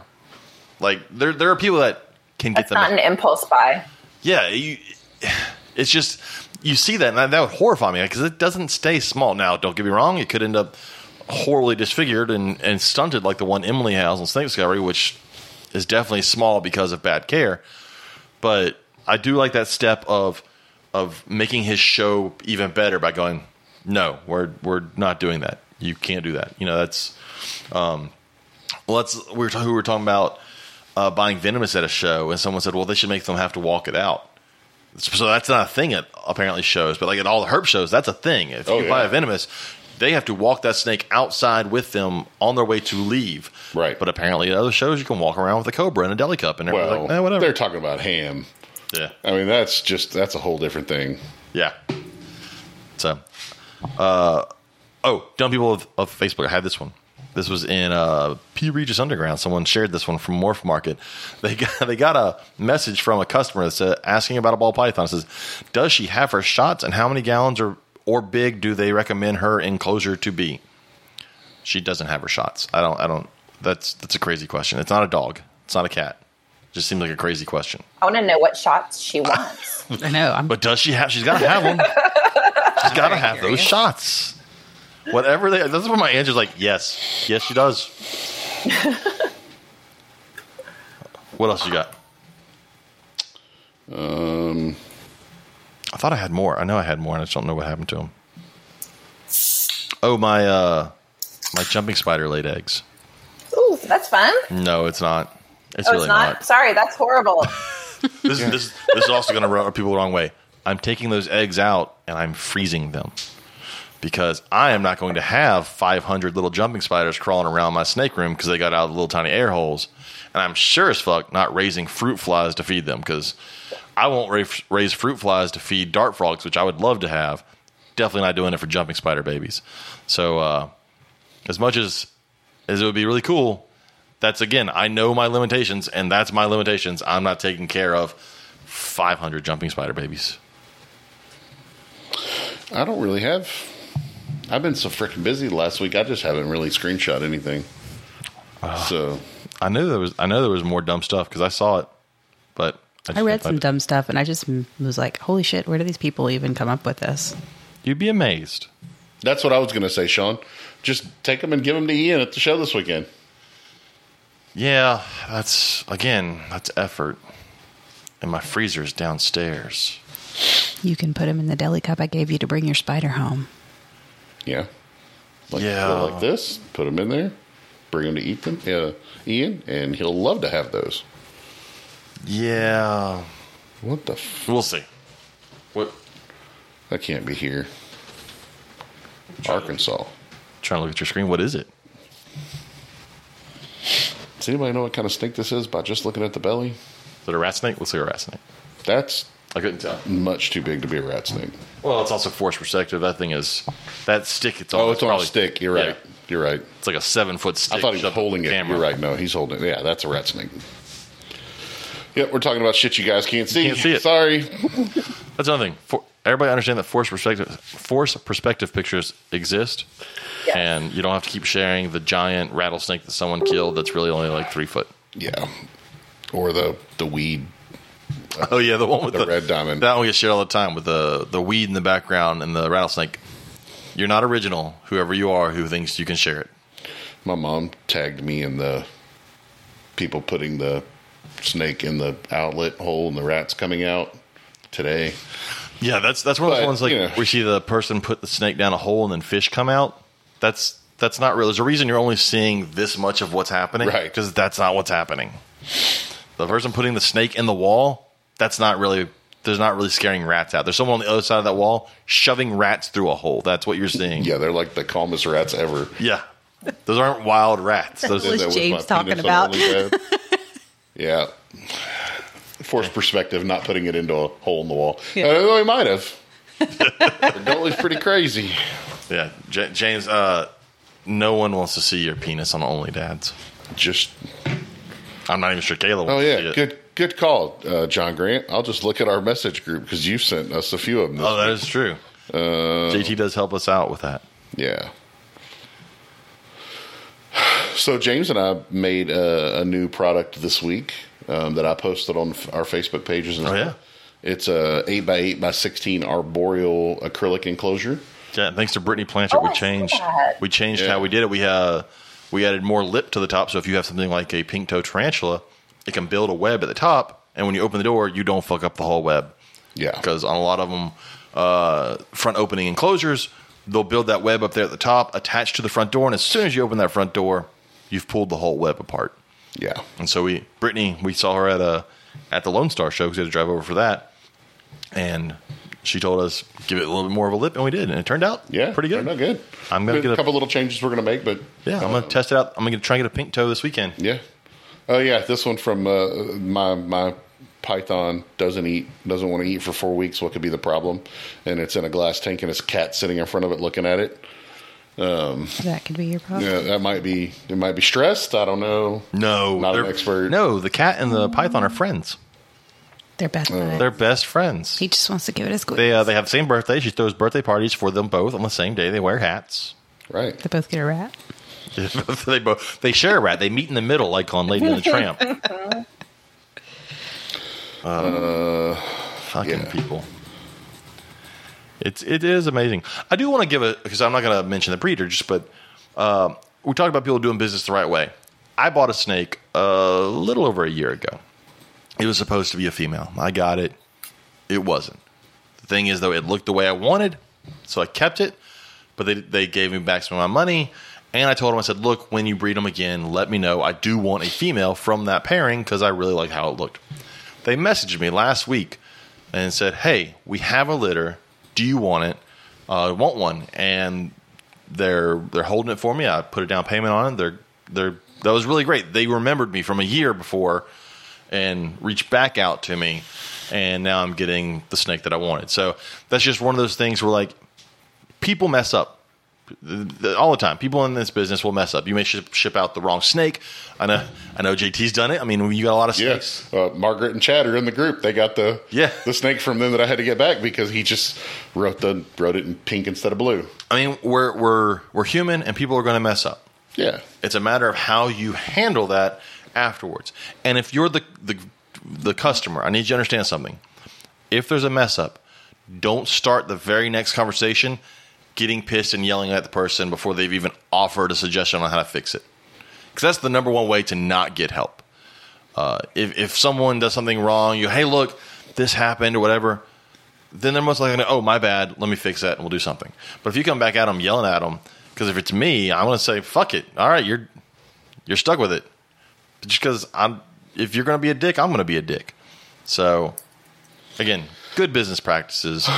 Also, good customer practices. So this week, our friend, I'm sure he won't mind me talking about it, sold a snake to a customer at their store, and the customer promptly put the deli cup on the dash for the 30-minute drive home in the 95-degree heat. Oh, no. And then came back, upset because the snake was cooked, and it was a beautiful Pueblan. And then, of course, she ended up posting on Facebook about it, and all these people are saying, report them to the BBB. They should have told you.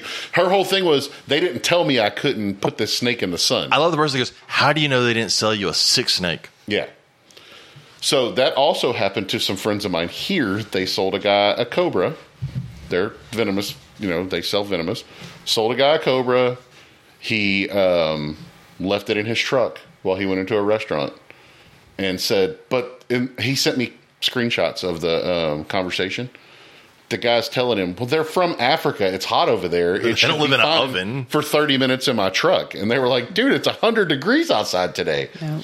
And well, how did it get over here from Africa? I'm sure it wasn't air conditioned the whole way here. It wasn't locked in an oven. Probably was, dude. So, yeah. Yeah. So that's happened twice to people I know this week where, wow, customers have bought something and just cooked it. I don't even understand.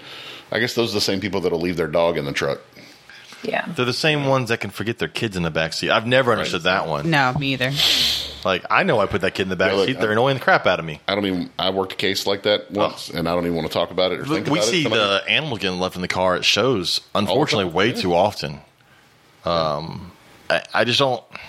I don't understand how you thought putting it in the... Like, we've all stepped into a car on a hot day and gone, holy shit, it's hot in here. Yeah, every day, this time of year. Yeah, it's true. It's Texas. It's every day. So I don't understand how that happens. But my problem is, and I've known our friends, and they've done the right business thing. They've either, on some of them, they've given them a new animal, they've made a deal or whatever. But my problem is I couldn't handle that. I know how I'd handle that if they came back. If I sold a snake to somebody and they came back and it was dead because they left it in the car, they're fucked. I'm done. Just because in my mind, you don't get to own something from me. Yep. I've heard you talk about that, Sean, and I'm sure that guy did not like your response to that whenever he came back in. So what's Sean saying? It happened at Conroe with the Cayman. James Bergoli and I both specifically told him not to leave it in his car. 30 minutes later, he came back in and it was cooked. Yeah, you know how many times we've taken snakes into restaurants? Oh, I've taken so many animals into restaurants. Yeah. Oh, I've stopped to go to the bathroom on my drive home with snakes in my purse. Mm-hmm. Yeah, I have too. I won't leave them in the car for 5 minutes. Nope. And people don't realize too, putting them on the floorboard, driving home, the floorboard gets super hot. You'll cook them from the belly up. Yep. I tell people that when they buy snakes from us at show. I mean, we haven't sold a lot of snakes at shows, but. And I tell them, don't put it on the floorboard. Don't put it on the dash. So, yeah, Eva Hare said, in my purse. So, an important thing, if you're going to a reptile show, take a large purse. Yeah. That needs to be your large purse day. So that you've got something to put it in. Oh, yeah, I keep an extra backpack in the truck just in case I happen to have too many snakes for my purse. I can carry a backpack. And we've said this before. Most people selling a snake at a show, people that are good people to buy a snake from a show, will hold it behind the table until the end of the day until you're ready to go. 100%. None of us want to die. None of us are selling... Well, I say none of us. None of the people doing it the right way want to sell you an animal that we no longer give a shit about once it's gone. That's not how that happens. Like, every animal I've sold, I care about. And I've messaged people a year or two later just like, hey, how's it doing? And I'll get people message back and send pictures of it, which is awesome. That's the best. I tell Katie all the time about the floor part, about not putting stuff on the floor. And then Sean said, yeah, every time they go inside with them. Well, Sean, it's got to be hard for you. I mean, there's no way you took a giant tortoise into a restaurant. How'd you take the wallaby in? The wallaby. He didn't bring the tortoise. Mark brought in the tortoise. That's true. That's true. But he had the wallaby. Yeah, they had Grant. How does it not show me the new comment? I don't know. Nope. Oh, I've taken FedEx boxes. Yeah, well, when I picked up your Doomerals at FedEx, the lady was like, "Is there a snake in there?" I see that. She goes, "Please don't open that in here." I said, "Yeah, it's a Doomerals boa. A boa? Is that thing like 15 feet long?" I said, "Yeah, it might be 20." She was like, "Oh, please don't." In that little bitty box? I'm like, "Yeah, I mean, they curl up." Of course, I had to run with it. And she was like, "Please don't open that in here." I was like, "Oh, don't worry."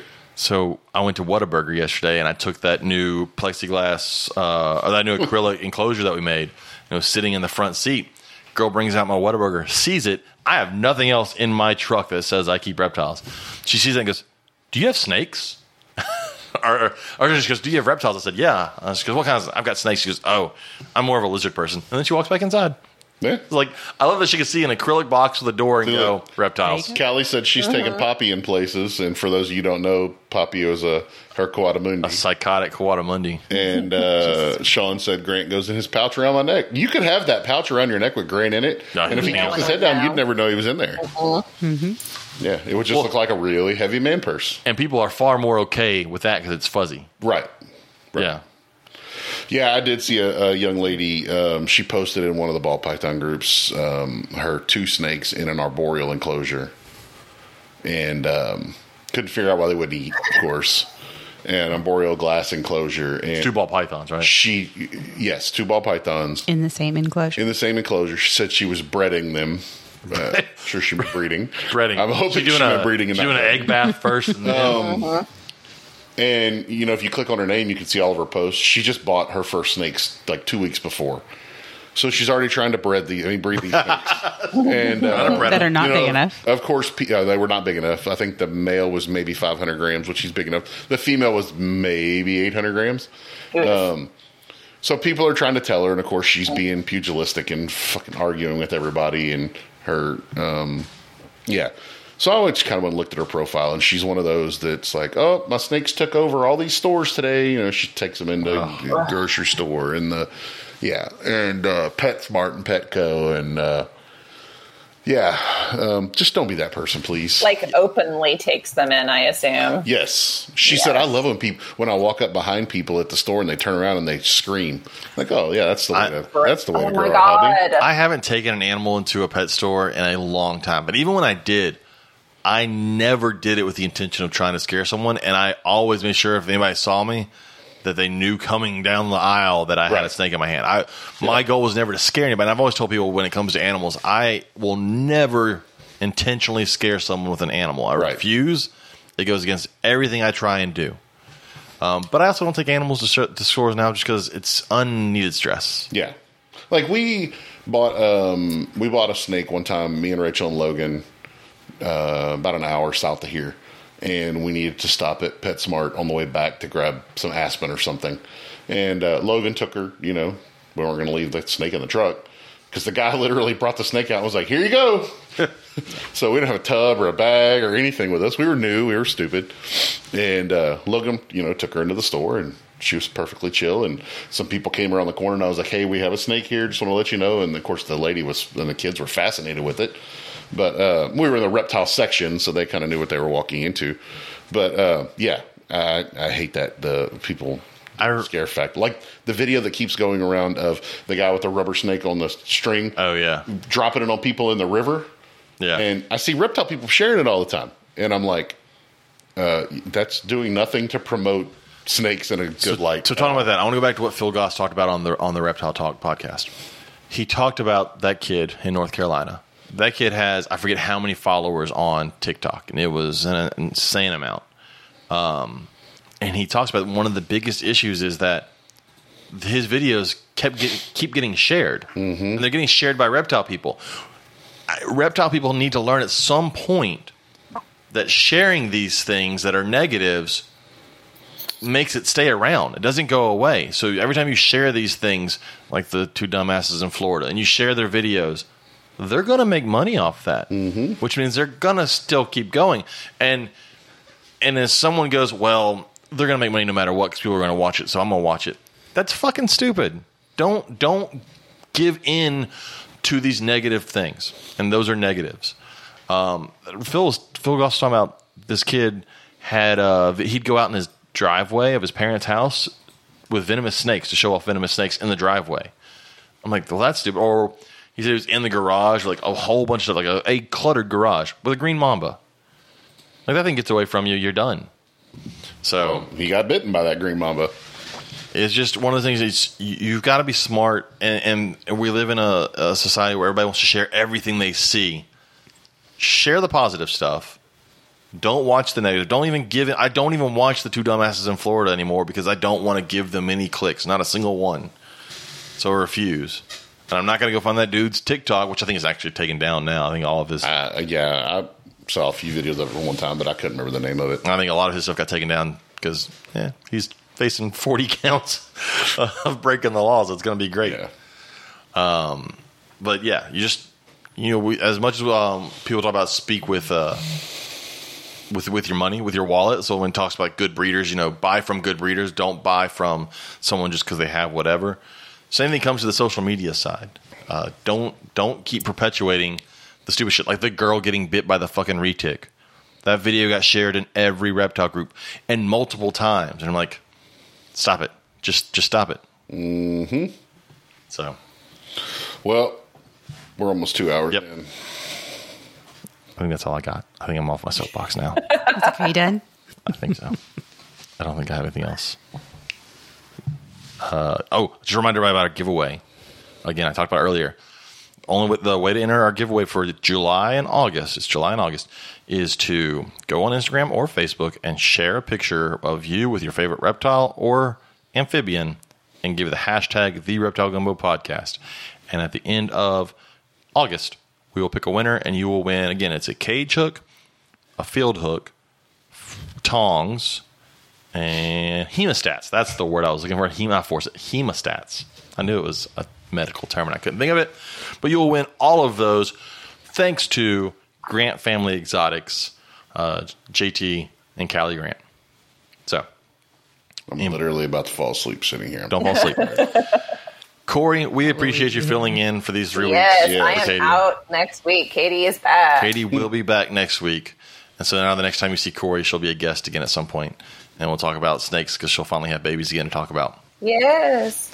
So, Rachel, you want to talk about anything? Plug anything? No? No. Got nothing? We got great racks.